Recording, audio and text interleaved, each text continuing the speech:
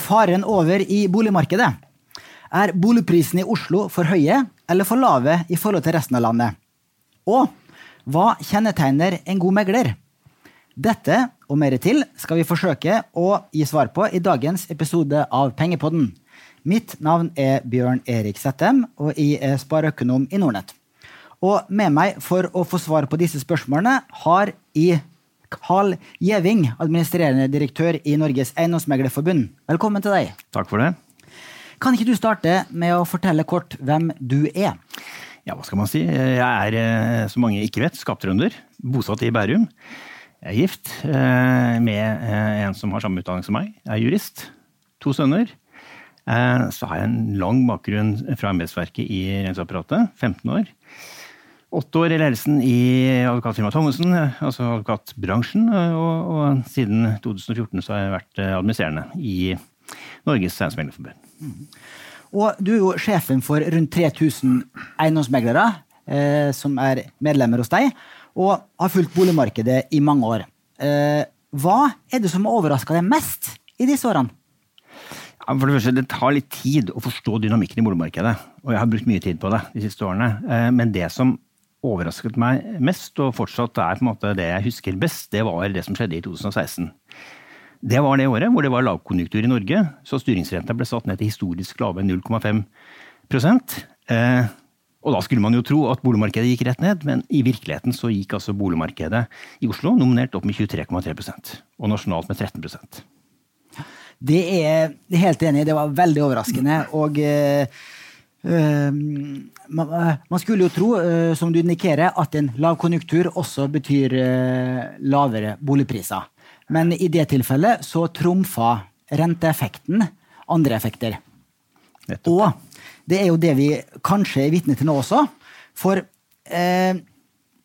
i mars, da koronakrisen traff oss midtskips, så var det jo en del eksperter som spådde betydelig boligprisfall, både i Norge og i resten av verden. Og mest pessimistisk, som vanlig, har jeg nær sagt, var jo Harald Magnus Andreassen, som er sjeføkonom i Sparebanken Markets. Han var jo sitert på forsiden av Dagens Næringsliv i april, at det var sannsynlig at boligprisene ville falle med 25%. Men det har ikke skjedd så langt. I mai så steg jo til og med boligprisene mer enn normalt. Hvorfor har vi ikke fått et betydelig boligprisfall nå, når realøkonomien er jo hardt rammet? La meg si at jeg har i utgangspunktet aldri vært bekymret for den type scenarier som Harald Magnus skisserte der. Det tror jeg er skutt fra hofta. Men jeg skal forklare hvorfor jeg sier i utgangspunktet. Det som har skjedd er at vi fikk en korrigert balanse mellom tilbud og etterspørsel. Litt færre selgere og litt færre kjøpere. Vi fikk riktignok en stopp i omsetning, altså 25% ned de 2 første ukene, men siden så har det gått ganske smooth. Og som du sier, boligprisen er på vei opp. Og hvorfor det? Jeg tror det er 3 ganske enkle forklaringer. Det ene er kjøpekraften den holder seg oppe. Den er til og med litt høyere nå enn før krisen på grunn av renta. Husk at det er et mindretall som tross alt er berørt av denne masseledigheten, og ledigheten er temporær, folk skal tilbake i jobb, og mange av de som er berørt av ledighet, de er også lavtlønnsgrupper. Så de er egentlig ikke boligkjøpere. Så kjøpekraften holder seg oppe. Det er punkt 1. Punkt 2. Bankene har opprettholdt utlånspraksis. Tilbake i finanskrisen så gikk bankene i full stå. Det var ikke mulig å oppdrive finansiering for boligkjøp. Omsetningen falt 40%. Og prisene falt da ganske mye i et halvt år før de begynte å stige igjen. Og de begynte å stige når kreditttilgang kom i gang. Nå er bankene dønn solide, det er godt kapitalisert, masse likviditet, de har fått tilført ekstra likviditet fra Norges Bank, og de har fått økt fleksibilitet i boliglånsforskriften, så bankene har ingen problem med å opprettholde normal praksis. Det er superviktig. Og det tredje er altså at folks forventninger er på vei opp, særlig når det gjelder egen økonomi og boligmarkedet. De er litt skeptiske til norsk økonomi av naturlige grunner, men egen økonomi har de tro på, ifølge FNOs forventningsundersøkelse, og ifølge NBBLs boligmarkedsundersøkelse, så har de tro på at boligmarkedet er på vei opp. Jeg tror det er rett. Men, altså, ja ok, forventningene er på vei opp, men den fikk jo en alvorlig knekk i mars, og forventningene bør jo være lavere enn de var inngangen til året. Ja, men altså, den knekken var nok ikke så alvorlig som man kanskje skulle kunne forvente. Jeg tror så lenge folk ser at boligmarkedet fungerer, og vi har jo anstrengt oss i bransjen for å holde det i gang, ved å legge til rette for trygge visninger, kontraktsmøter og så videre. Og folk ser at de har råd til å kjøpe bolig, og de ser at banken er tilgjengelig fortsatt. Så går hjulene rundt. Jeg sa i utgangspunktet, når jeg kritiserte Harald Magnus sitt utspill, jeg mener i utgangspunktet fordi dersom banken hadde stoppet opp, dersom kredittilgangen hadde blitt struppet, da kunne vi fått et helt annet scenario. Riktig nok i en kortere periode, tror jeg, men det er jo ikke det som skjer. Den krisen som var i kreditt- og rentemarkedet de 2 første ukene etter 12. mars, den var temporær, og bankene fungerer. Og derfor så fungerer også boligmarkedet. Og det ser folk. Vi er vel enige om at de 2 sterkeste drivkreftene for boligmarkedet er renta og arbeidsmarkedet, altså arbeidsledigheten. Og hvis du skal se på hvor stor påvirkning de 2 faktorene har, så har jeg prøvd å lete meg frem til noe forskning der, og Housing Lab og vår felles bekjent Erling Røe Larsen var jo på besøk i Pengepodden i januar, og da sa han at Housing Lab har en modell som tilsier at 1 prosentpoeng renteoppgang eller rentenedgang gir i snitt rundt 14% effekt opp eller ned på boligprisene. 14% synes høres veldig mye ut, men det er klart, når du har en så lav rente som nå, så vil jo en endring i renta på 1 prosentpoeng bety veldig mye relativt sett. Så la oss si at det er riktig da. 14% effekt på boligprisene. Når det gjelder arbeidsledigheten, så fant jeg en gammel modell fra Norges Bank fra 2004, som sa det at 1 prosentpoeng permanent endring i arbeidsledigheten, for eksempel fra 4% til 5%, vil bety ca. 11% endring i boligprisene. Og hvis du da sier da, at renten nå, siden mars, har jo falt med 1,5%, da skulle det utgjøre 20% oppgang i boligprisene over litt tid, hvis alt annet like, som man sier. Og hvis arbeidsledigheten, som nå har økt fra rundt 4% til 5,5%, hvis du ser på de SSB-tallene, så skulle det utgjøre nesten like mye hvis det er en permanent, varig endring. Hvis du følger en enkle resonemang her da, så utligner de 2 effektene hverandre røffelig. Nå er det jo ikke sagt at arbeidsledigheten blir liggende på det nivået, og renta blir liggende på det nivået, men synes du det resonemanget høres greit ut? Ja, altså det er jo litt teoretisk, for å si det sånn. Det er jo i seg besnærende å bruke tall på den måten, men jeg tror du glemte en faktor, og det er boligtilbudet. Det er også en veldig viktig driver. Det er en grunn til at et hus koster mye mer i Oslo enn ytterst på Senja, for eksempel. Og det har med tilbud og etterspørsel å gjøre. Men renta har en sterk effekt, ja. Så lenge vi kan sette renta ned. Husk, for eksempel svenskene, de har jo nullrente. Det har de hatt da siden vel i november i fjor, før de hadde minus. Danskene har faktisk øket renta litt, mens vi er da så heldige at vi har kunnet få, forbrukerne kan få bortimot 1,5% lavere rente. Og det har åpenbart en ganske sterk effekt på kjøpekraften, men så er det en begrensning i boliglånsforskriften, så er det en grense for hvor mye du får låne. Så, mens de som i utgangspunktet har mye egenkapital fra før, de kan jo laste opp. Du ser jo det for eksempel i hyttemarkedet. Det er jo hytte, og særlig sjøhytter er jo knappeskode, og der kjøpes jo lav sko, og særlig dyre hytter går nå, som bare det, også dyre hus, og dels også næringseiendom til en sånn 30-40-50 millioner, som en del mennesker tror jeg flytter rett og slett fra aksjer til eiendom i en litt sånn turbulent tid. Men ja, det er morsomme regnestykker, men jeg tror ikke jeg ville tatt det for granted at du skal få den effekten. Og så må du huske på at hvis du setter arbeidsledighet opp mot rente, så boligmarkedet har jo vist seg å være motsyklisk ofte. Jeg nevnte 2016, som var et år hvor ting falt, og ledigheten var på det høyeste da på mange år. Ledigheten var 4,7. Nå har jo SSB nedjustert sine prognoser til ca. 5% arbeidsledighet i 2020 på snittet. Altså omtrent som 16. Hvis du tar det perspektivet, så tar du med deg at nå renta så enda lavere. Hvis du tar særlig Oslo, springer jeg kanskje litt her, men hvis du tar nasjonalt, så det bygget nok for en tid. Men tar du Oslo, så bygges det for lite. Og det kommer vi til å merke allerede i 2021. Fordi vi over en topp med ferdigstilling, og det kommer til å bli færre nye boliger inn i markedet. Og når markedet da helt normalisert, når du har normale volumer som du sannsynligvis har i 2021, så kan du få da den effekten at du fortsatt har lave renter, høy kjøpekraft i befolkningen, en ledighet som har falt ned mot akseptable nivåer. De fleste nasjoner kan leve med, selv om vi vant med lav ledighet, så kan du leve med en ledighet på sånn rundt 4% en stund. Antageligvis betydelig høyere aktivitet i norsk økonomi enn det nå har vært i en periode. Da kan du risikere at du får et prispress, at renta da topper dette, så du får en ubehagelig prisstigning. Ja, det kan skje. Og kanskje særlig i Oslo. Og det vi litt bekymret for. Men jeg vil ikke si at vi får 20% vekst. Jeg håper virkelig ikke det. For det skaper jo bare nye balanser i neste gang. Men det en viss risiko for at du kan få noen utslag. Ja. Jeg helt enig i at tilbudssiden veldig viktig.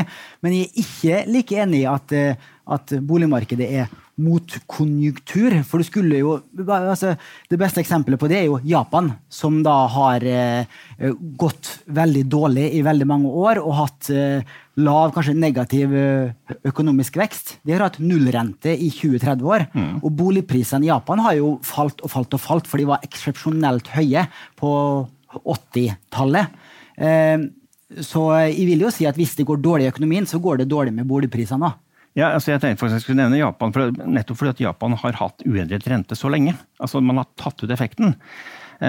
Så har det heller ikke noen effekt på boligprisene. Da det andre drivere som påvirker boligprisene.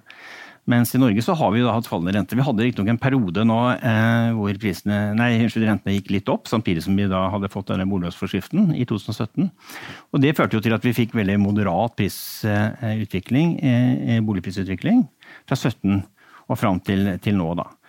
Men så fikk vi da dette rentefallet på 1,5% i løpet av noen få uker. Og det klart at det skal bli spennende å se da, for å si det sånn, hvordan det slår ut. Og vi synes jo, vi har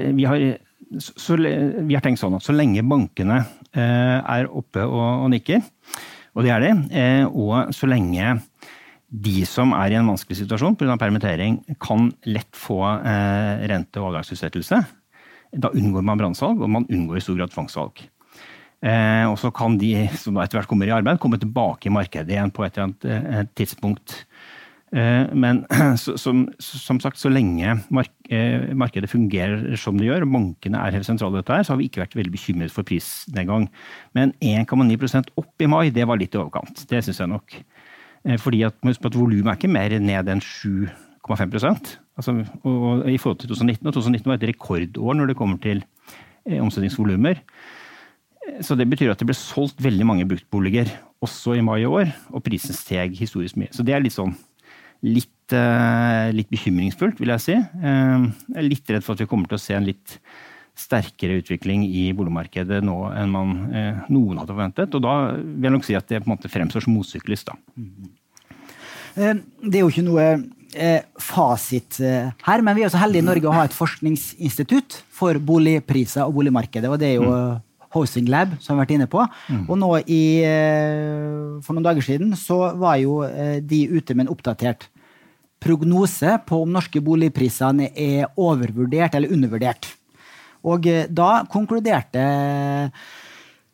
de med at nå boligprisen på landsbasis omtrent 10% overvurdert i forhold til fundamentale forhold.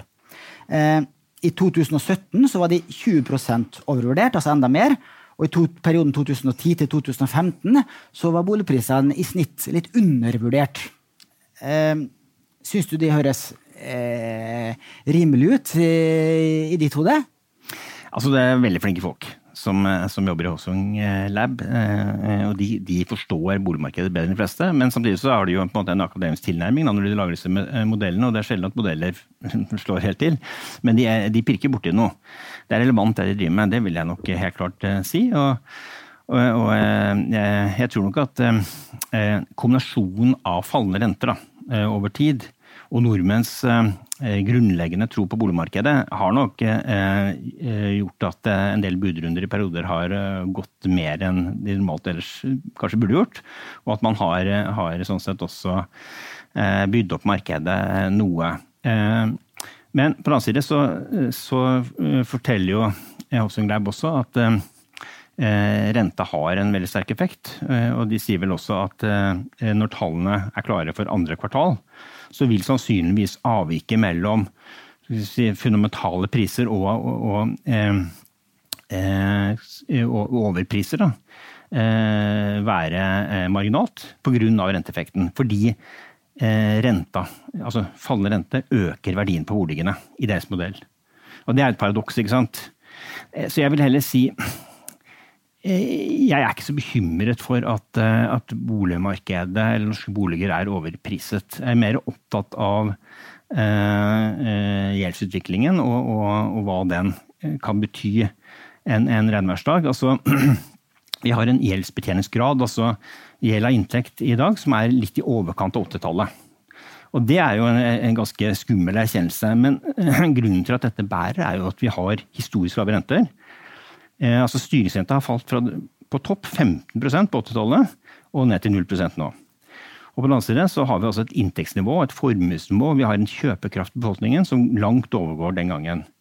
Og så tror vel mange av oss at verden ikke har råd til å sette opp renta veldig mye på lang tid, og de lange bankrentene prises jo ned rundt 0 pluss minus 0 på kontinentet. Så sånn sett så tror jeg, så fremt vi ikke får en massiv og kraftig og overraskende renteøkning på et eller annet tidspunkt, så tror jeg dette her rimelig bærekraftig, også fordi at vi et så rikt land, og så hjelper det også at vi har jo statsfinanser av en annen verden. Når danskene må låne 200 milliarder for å finansiere krisepakker, så har vi alt på bok, og mye til.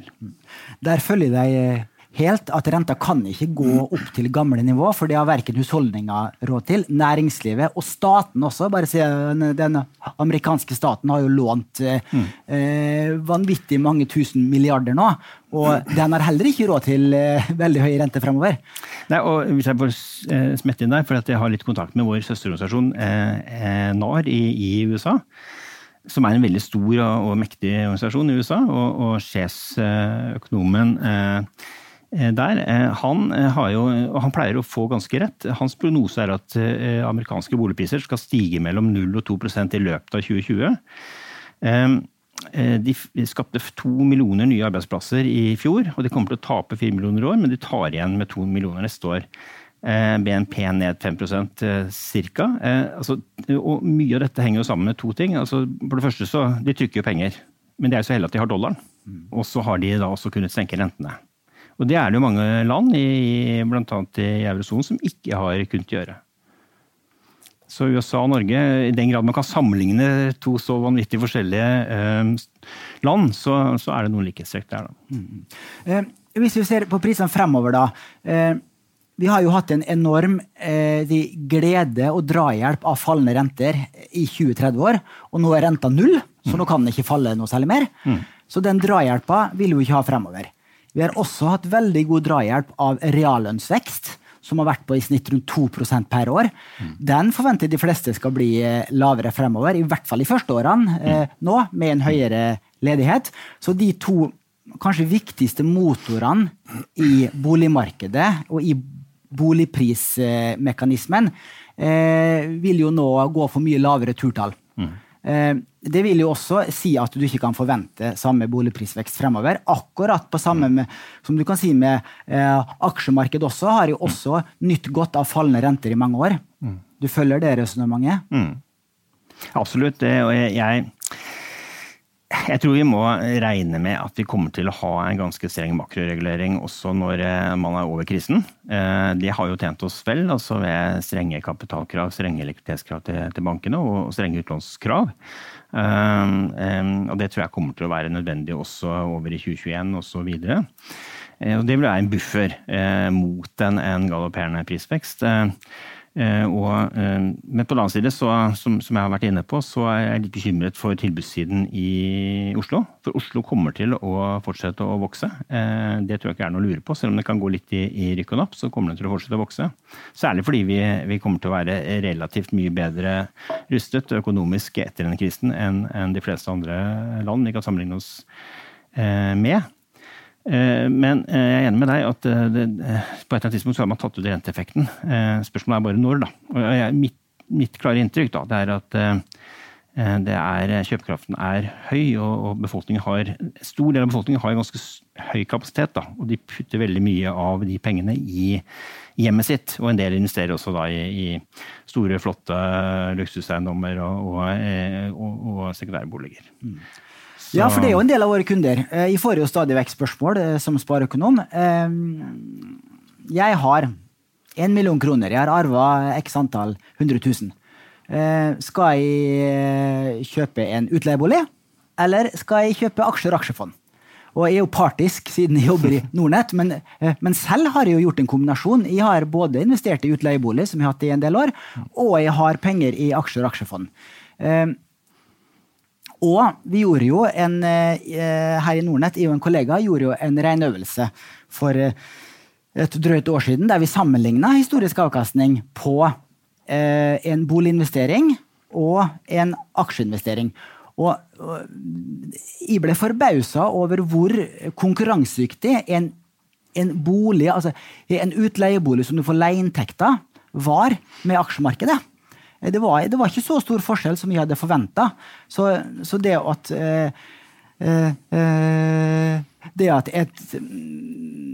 en boliginvestering kan i mange tilfeller, i mange tidsperioder, gi like god avkastning som en investering i aksjefond.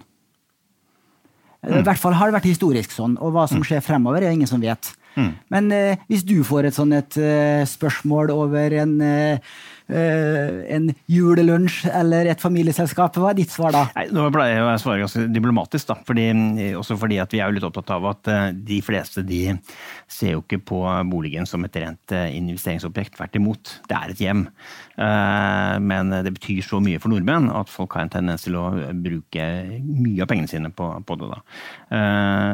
Når det sagt, så kan du jo velge mellomløsning. Du kan jo for eksempel kjøpe aksjer i et boligselskap på Oslo Børs, for eksempel. Jeg skal ikke nevne med navn, men ellers så tror jeg nok at mange nordmenn føler at eiendom og boligmarkedet, det kan de noe om, mens aksjer det litt vanskeligere å forholde seg til, og aksjemarkedet ofte mer volatilt da. Sånn sett så tror jeg det mye av grunnen til også at mange satser på å bruke penger på bolig, på hytte, på hjem nummer 2 og så videre. Og så det ikke noen tvil om at det mange som også, særlig i denne byen da, så det jo ca. 16% som investerer i en sekundærbolig, og mange av de jo foreldre som tenker på barna sine. At de skal hjelpe barna inn i boligmarkedet. Da kjøper de for å leie ut en periode.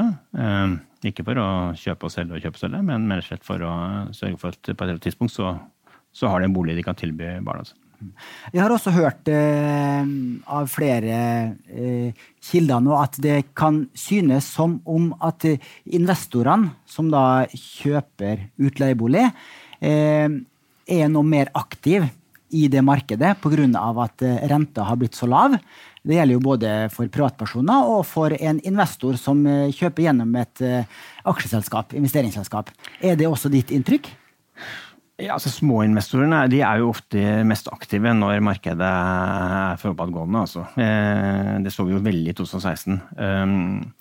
Men hvis du ser på prosjektmarkedet, så har jo det har jo falt mye, omsetningen har jo falt mye mer enn bruktmarkedet, og det også helt typisk, fordi det en helt annen, mye mer langsiktig horisont.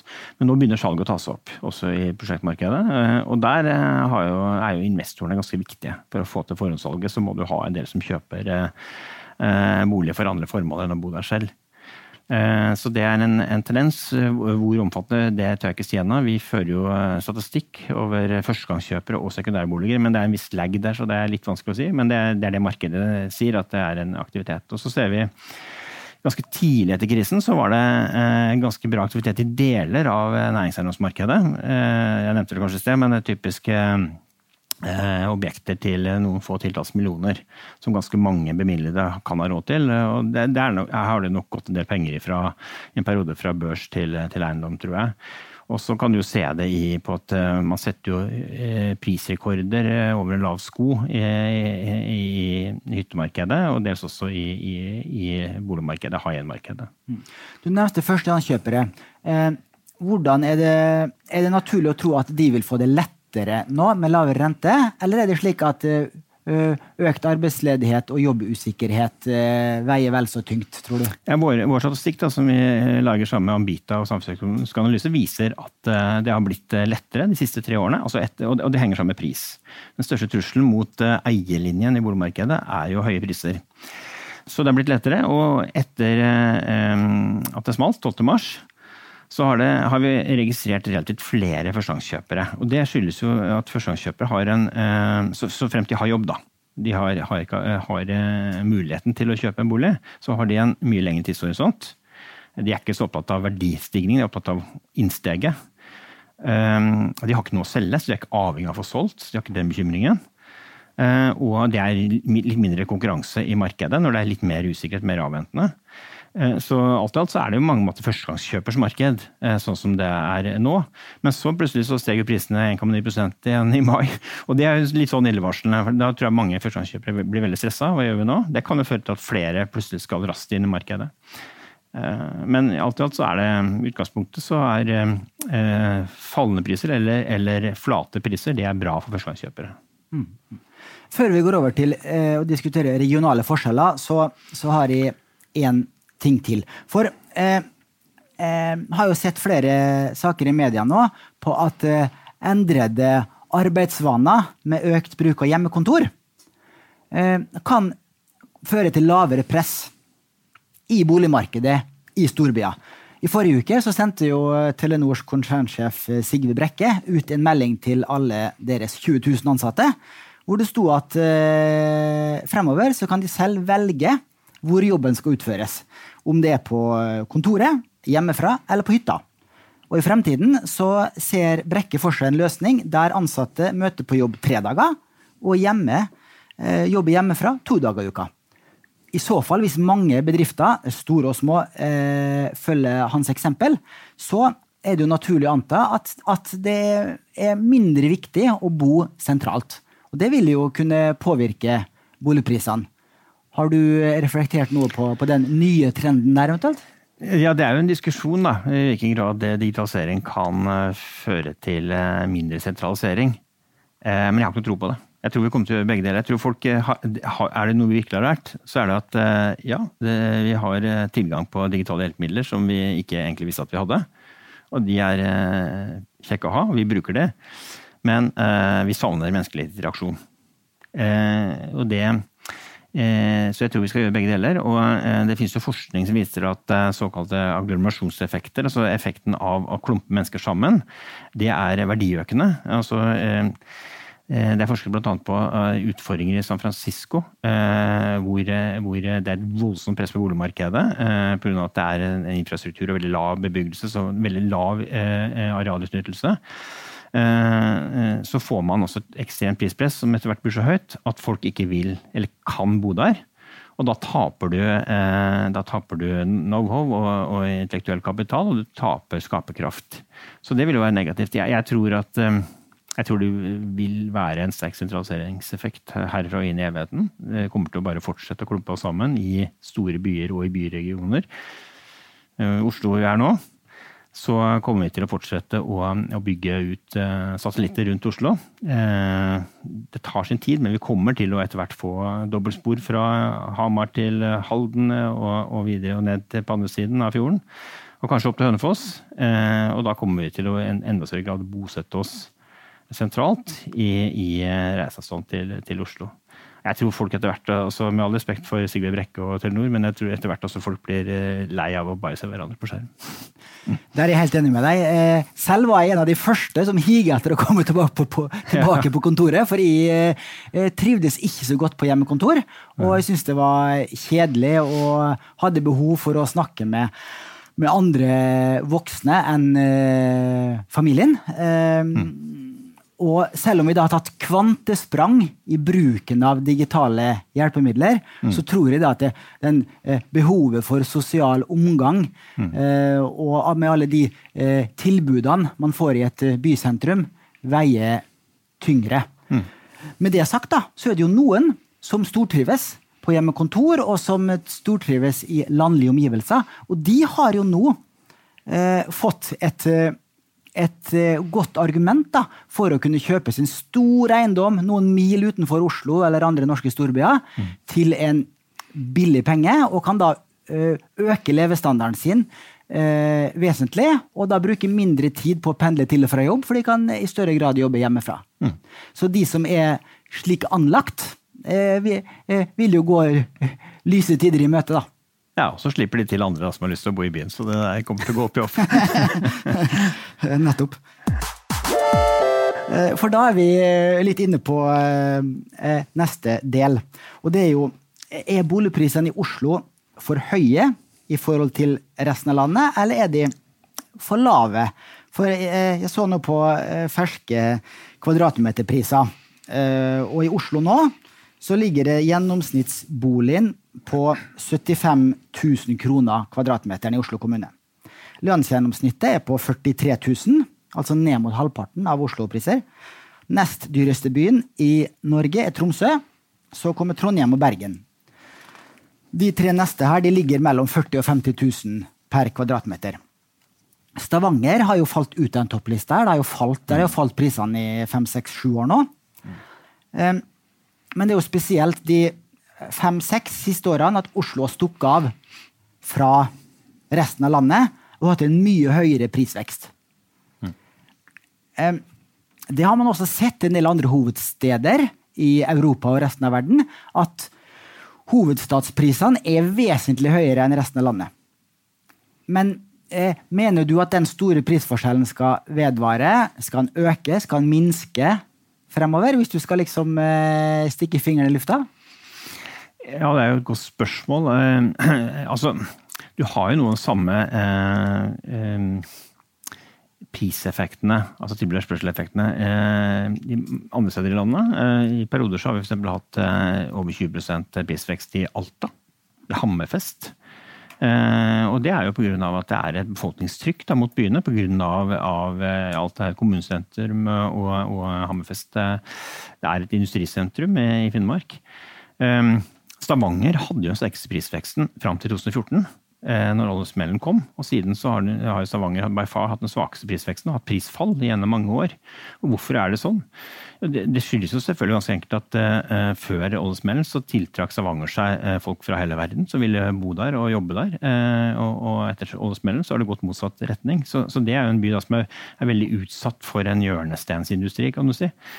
Og du har noe av samme, i milde grad ikke nok, i andre byer langs kyst fra Nordvestlandet og nedover til Sørlandet. Mens Oslo har jo ikke vært utsatt for den samme volatiliteten i industrien, og det er kanskje en litt mer sammensatt industri også, og mye administrasjon og så videre i Oslo og omegn, som gjør at det er kanskje litt vanskelig å se for seg at hovedstadsregionen da, skal få en sånn kraftig knekk.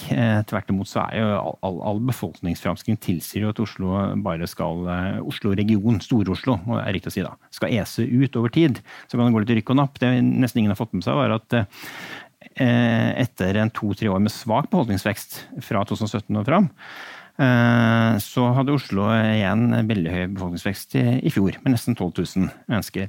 Og det skyldes blant annet veldig mye innvandring. Det også kanskje ikke alle er klar over, det er at det er over 30% av innbyggerne i Oslo representerer lavtlønnsgrupper, og er i stor grad innvandrere, eller barn innvandrere. Barn innvandrere, de adopterer den norske boligmodellen på linje med andre, men de bruker mye lengre tid på å bygge egenkapital, naturlig nok. De har et handicap i forhold til barn av etnisk norske. Men dette en dynamikk da, som gjør at den delen av befolkningen i større grad leier. Men jeg har vanskelig for å se for meg at man klarer å unngå et befolkningstrykk i Oslo-regionen, fordi den ikke like eksponert for enkelte industrier, da, som for eksempel Stavanger et eksempel på. Men det kan jo selvfølgelig skje ting som man ikke klarer å overskue. Prisene høye. Vi tenker at de ubehagelig høye i Oslo-regionen, men grunnen til at de så høye jo renta da. Ikke sant? At det så mange som har råd til å kjøpe bolig. Jeg har vært inne på sekundærbolig. Jeg tror ikke primært det som driver opp prisene, for det 16% tross alt en liten andel, og det stort behov for temporære boliger også i Oslo. Studenter og andre som ikke skal være her permanent.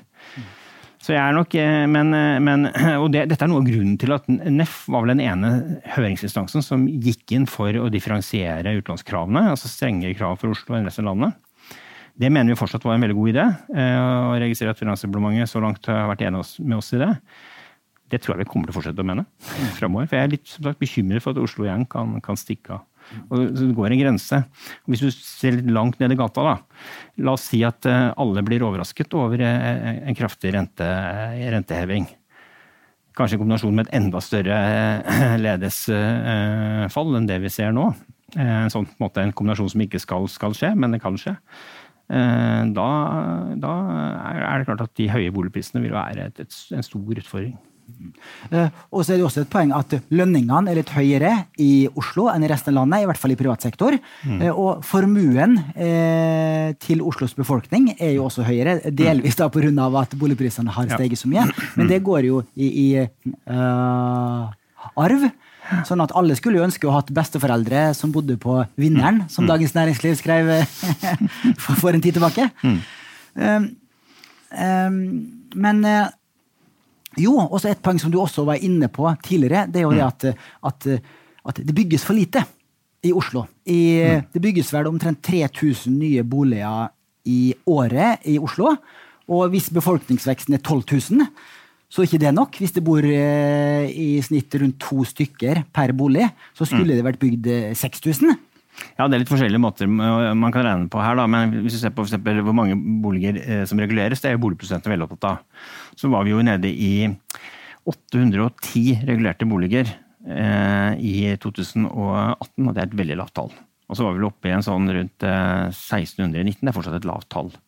Boligprodusentene mener vel at det skal reguleres i Oslo rundt 5-6 000 i året. Så kan man diskutere om det riktig, men det i hvert fall sånn de regner. Og det vi har registrert at boligreguleringen den går veldig rykk og napp, og den veldig syklisk også. Altså i 2016 så ble det igangsatt boligbygging i stor stil over hele landet, og det var jo på en måte en form for sense of urgency på myndighetsnivå fra regjering til kommuner og ut i befolkningen, og folk ville kjøpe bolig. Og så stoppet det opp da, eller falt kraftig i 2017 med prisfallet. Så det den ujevne boligreguleringen som gjør at du kan få en sånn boom-bust-tendens i Oslo, hvor man, boligforsyningen feiltimes litt også. Det kommer kanskje mange boliger inn på et tidspunkt hvor ikke etterspørselen like stor, og så det for få når etterspørselen stiger. Og etterspørselen stiger jo typisk når renta da, ikke sant, satt ned til lave nivåer, og renta satt ned til lave nivåer fordi at norsk økonomi går tregere. Og så får du en sånn motsyklisk reaksjon i boligmarkedet, hvor etterspørselen bare stiger, og så det ikke nok boliger, og så stiger prisene. Så det litt sånn, nesten litt dysfunksjonelt på en måte. Så det ideelle hadde vært om man klarte, og det jo selvfølgelig ikke helt fullt ut mulig, men man klarte i større grad å regulere enda mer langsiktig da. Man klarte å treffe markedet noe bedre, med litt jevnere forsyning av boliger. Og så snakker vi litt om områdene rundt Oslo. Og der har jo også boligprisene steget mer enn resten av landet, men der har det også vært veldig høy nybygging. Lillestrøm og Lørenskog, det jo heisekran overalt. Ja. Men likevel så stiger boligprisene der. Ja, altså Oslo har jo lekket en god del til omkringliggende kommuner, og det skyldes jo at Oslo på et tidspunkt ble for dyrt, og særlig når boligforskriften kom, så var det nok ganske mange potensielle Oslo-kjøpere som i stedet valgte å flytte for eksempel til Lørenskog da. Og da var jo de med å by opp prisene i kommuner rundt Oslo igjen, så du har den effekten. Mens for eksempel Bærum har vært egentlig stabilt høyt hele tiden. Det ikke en kommune man rømmer til, fordi det for dyrt, ikke sant? Så det tror jeg noe av effektene. Men oppsummert så skyldes jo det igjen befolkningstrykket mot Stor-Oslo-region. Ikke sant? Mange som ville bo nært hovedstaden. Og hvis man ikke har råd til å bo i Oslo sentrum eller på Majorstua, vel, så må man flytte til Drammen da, eller til Lørenskog eller andre steder, hvor det litt billigere. Da skal vi over til siste del på dagens agenda, og det var ditt spesialfelt, Karl. Hva kjennetegner en god megler? Men først så vil jeg kaste inn en liten brannfakkel. For en av mine favorittbøker Freakonomics. Det en amerikansk klassisk bok som forsøker å avsløre myter og skjulte sider innenfor økonomi og samfunn. Og første boka kom vel ut for nesten 20 år siden, og det var den jeg leste. Og der skriver de blant annet om amerikanske eiendomsmeglere, hvor det er undersøkelser som viser at når de skal selge sin egen bolig, eller når de får en megler til å selge sin egen bolig, så oppnår de en høyere pris enn når en vanlig privatperson selger en tilsvarende bolig. Og årsaken til det nemlig at megleren, når han skal selge sin egen bolig, så bruker han 10 dager lengre å selge boligen. Altså salgstiden 10 dager lenger.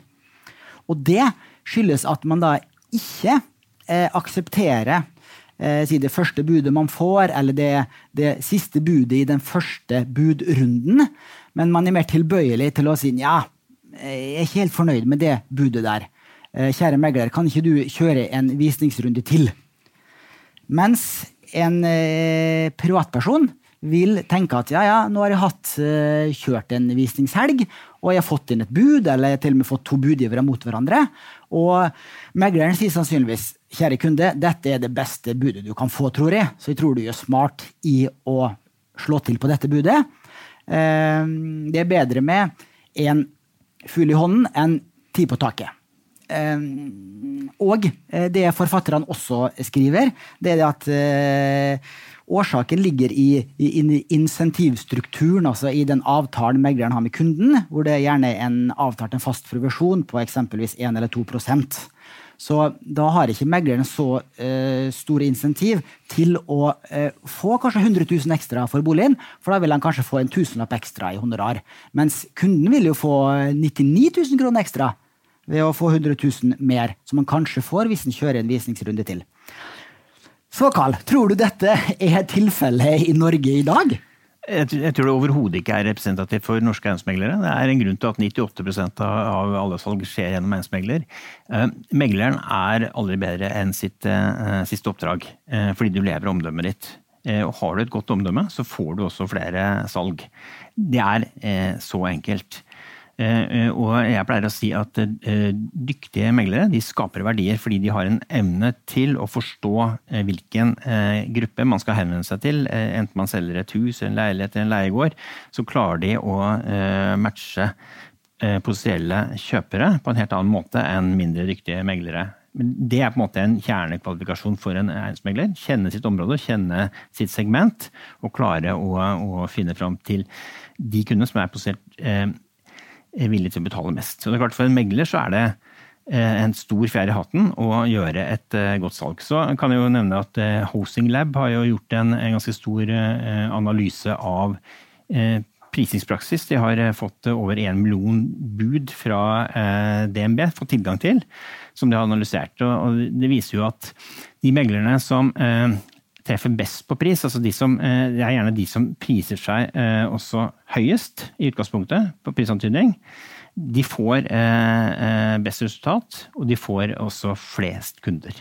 Så det å for eksempel prise seg for lavt, eller ikke skal vi si offre alt for kunden, eller gjennomføre en budrunde, for eksempel la en bolig bli kuppet, det gir sjelden gode salg, og sjelden noe god rekord for megleren heller. Men det må jo være en del meglere som sitter med den praksisen at de kanskje litt for lett anbefaler kunden å akseptere et bud, fordi at han har jo nok å gjøre på jobben sikkert, og et nytt oppdrag på vei inn. Du tror ikke det realiteten? For det første så det jo sånn at de aller fleste salg skjer jo ikke på den måten at det står 17. mai-kø utenfor visning, og så det masse folk i budrunden. De aller fleste salg skjer etter møysommelig arbeid med markedsføring og med å oppsøke potensielle interessenter og få i gang i budrunden. Det kan ta uker og måneder mange steder i dette landet. Så det hardt arbeid, og det å få i gang, få opp interessenter og gjennomføre økonomiske forhandlinger. Nei, altså det klart at det finnes dårlige yrkesutøvere i vår bransje som i alle andre bransjer. Det finnes folk som gjør en dårlig jobb og som slipper for lett, eller kanskje også jobber mer ut fra egen interesse, men det mitt inntrykk da, at det på ingen måte gjengs. Tvert imot så mitt inntrykk, og jeg har reist mye rundt og møtt meglere gjennom disse årene, at de fleste har en yrkesstolthet. Og det å gjøre gode salg, og gjerne mange salg, og få gode priser, og kunne skryte av det ganske mye av DNA-et til en dyktig megler. Og det får du betalt for da får du flere oppdrag. Hvis du i tillegg, da, og det jo et must egentlig, det at du gjennomfører ting innenfor ryddige rammer, så det ikke blir masse rot etter deg, og etter at oppgjøret gjort. Så nei, det mitt inntrykk at dette unntakene. Også, I måte en amerikansk studie, altså kan du si at amerikanere har jo et helt annet forhold til business og penger enn hva nordmenn har. Nordmenn stort sett ærlige. Og det gjelder også yrkesstanden. Men da jeg jobbet som journalist i mine yngre dager, i Dine Penger, og da skrev vi jo blant annet en artikkel om hvordan du skulle gå frem når du skulle selge boligen din og valge av megler. Og da var et av rådene var å hente inn tilbud fra minst 2, gjerne 3 meglere, fordi at prisene varierer veldig mye. Og det synes jeg det et råd som like aktuelt i dag, for prisene varierer veldig mye, og det ikke sikkert at det den beste megleren som priser så høyt. Det kan være en som har veldig mange oppdrag for tiden, og som da, hvis han skal påta seg enda et oppdrag, da skal han i hvert fall ha godt betalt. Men og så ikke noe fasitsvar i hvilke megler som god, men selvfølgelig lokalkunnskap, som du sier, erfaring. Men hvis du står valget mellom 2 meglere, den ene har solgt veldig mange boliger i ditt område, den andre har solgt færre boliger, og den førstnevnte har jo da mange annonser på Finn, kanskje 4, 5, 6 annonser på Finn i øyeblikket, og den andre har jo da kanskje bare 1 eller 2. Ellers så de ganske like. Det bare aktiviteten deres. Hvem skal du velge da? Det der helt personavhengig. Jeg ville brukt litt tid på å få referanser på meglerne, og så snakke med folk som har erfaring med de meglerne som jeg vurderer, for å finne ut om de faktisk kan sitt segment, sitt område. Det stor forskjell for eksempel på å selge hytter langs sjøen og på å selge hytter på fjellet, og det stor forskjell på destinasjoner. Og så det ingen nødvendig sammenheng mellom å selge mye og overlate kunden til seg selv, eller gi kunden dårlig oppfølging. Det finnes meglere som selger veldig mye, og som utrolig nøye, og som får gjort fantastisk mye, og det litt avhengig av hvordan du rigger deg. Hvis du har et godt apparat rundt deg, back-office-apparat, det hjelper deg, så kan det gå helt fint. Men det finnes også meglere som spesialiserer seg på å ha relativt få salg, men som gjør det ut i fingerspissene, og gjerne kanskje da salg om ikke high end, så i hvert fall litt nærmere der enn low end markedet, og som har veldig fornøyde kunder og lever godt av det. Man kan tenke seg at en erfaren megler som har vært ute noen vinternetter har mer å by på, men det kan like godt være også en relativt ung megler. Jeg har sett fullmektiger som gjør en fantastisk jobb. De kommer fra skolen og ferdig klekket. De har i utgangspunktet mye treskunnskap, men det noe med hva slags talent du har for dette også. Jeg kjenner unge meglere som får masse, skal vi si, ganske eksklusive oppdrag. Objekter som erfarne og anerkjente meglere vil gitt mye for å få. Så jeg tror person, omdømme, det på det stikkordet, altså. Og kjør gjerne audition hvor du møter flere, ja, men bruk litt tid på å finne ut om den megleren har et ordentlig godt rykte eller ikke. Hvis noen av våre lyttere går med en drøm Ja, mange studenter blant lytterne våre går med en drøm om å bli eiendomsmegler. I mitt hode så det jo flere ulemper enn fordeler med å være eiendomsmegler, fordi at du må jobbe i helga. Det jo en stor ulempe, og jeg har forstått det slik at lønninger på landsbasis ikke spesielt høye. De champagnemeglerne som du leser om i avisene, de har millionlønninger, men det fåtallet. Hvorfor bør unge studenter eller folk på videregående bli eiendomsmegler? Jeg tror du interessert i folk, og så må du være interessert i eiendom, og så må du være villig til å jobbe knallhardt. Og så må du ikke tro at det blir veldig mye champagne og Porsche Cayenne med det første. Det ikke sånn verden her. Det stort sett mye hardt arbeid, men de som lykkes da, og det veldig mange som ikke lykkes, mange av de som lykkes godt jo folk som har vært hoppidrettsutøvere, ikke sant, som veldig kompetitive, og som jobber halvt i hjel for å lykkes, men når du lykkes så det mange som sier at det verdens beste yrke. Det ganske fritt. Du får veldig mye umiddelbar feedback, for du møter jo folk hele tiden som trenger din hjelp. Får en del kjeft også, men primært mye god feedback hvis du gjør en god jobb. Da. Og så det jo en spenning i deg med salg av eiendom, for det jo ikke et virksomhetssalg. Det veldig mye følelser involvert. Du møter jo folk i alle situasjoner. Jeg snakket med foretaksleder her om dagen, vi skulle ha et lederseminar, og da skulle et av temaene var bekymringsmelding til barnevernet i koronatid. Megler kommer hjem med alle mulige hjem, ikke sant? Og ser og opplever veldig mye på godt og vondt. Så det bryllup og begravelse, og det førstehåndskjøpere, og det de som skal ut av huset inn på gamlehjemmet.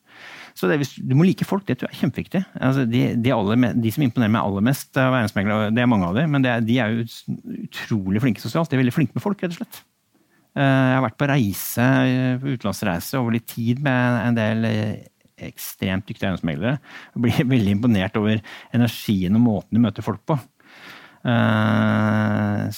Som det må du bare ha, tror jeg, i det. Og så har jeg jo sett en del eiendomsmeglere som har gått over på investorsiden etter hvert også. Så det også tilegne seg kunnskap om boligmarkedet, om hvordan de ulike mekanismene fungerer, kan jo brukes til en videre karriere også. Ja da, og det jo mange som går videre, det ikke til å komme fra. Vi vet faktisk ikke hvor mange eiendomsmeglere som operative, fordi at det mange flere som har tillatelsen, for den får du noen gang fra Finanstilsynet, og da, du mister den ikke mindre du gjør noe gærent. Men det veldig mange som slutter, som meglere går videre, for det en tøff konkurranse, så jeg vil ikke kaste blå øyne på noen og si at dette her easy piss, og dette her krevende yrke altså. Men lykkes man, så det også et veldig givende yrke. Tusen takk for du kunne komme i dag, Karl. Og tusen takk til alle som hørte på. Takk for at jeg fikk komme. Hyggelig. Vi høres igjen om en uke. Ha det bra. Penger, penger, penger. Penger, penger, penger. Penger, penger, penger, penger.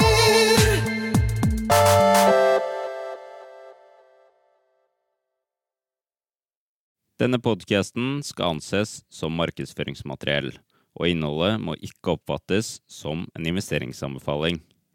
Podcasten kun ment til inspirasjon og informasjonsformål. Nordnett tar ikke ansvar for eventuelle tap som måtte oppstå ved bruk av informasjonen i denne podcasten. Les mer på disclaimer-siden på nordnett.no.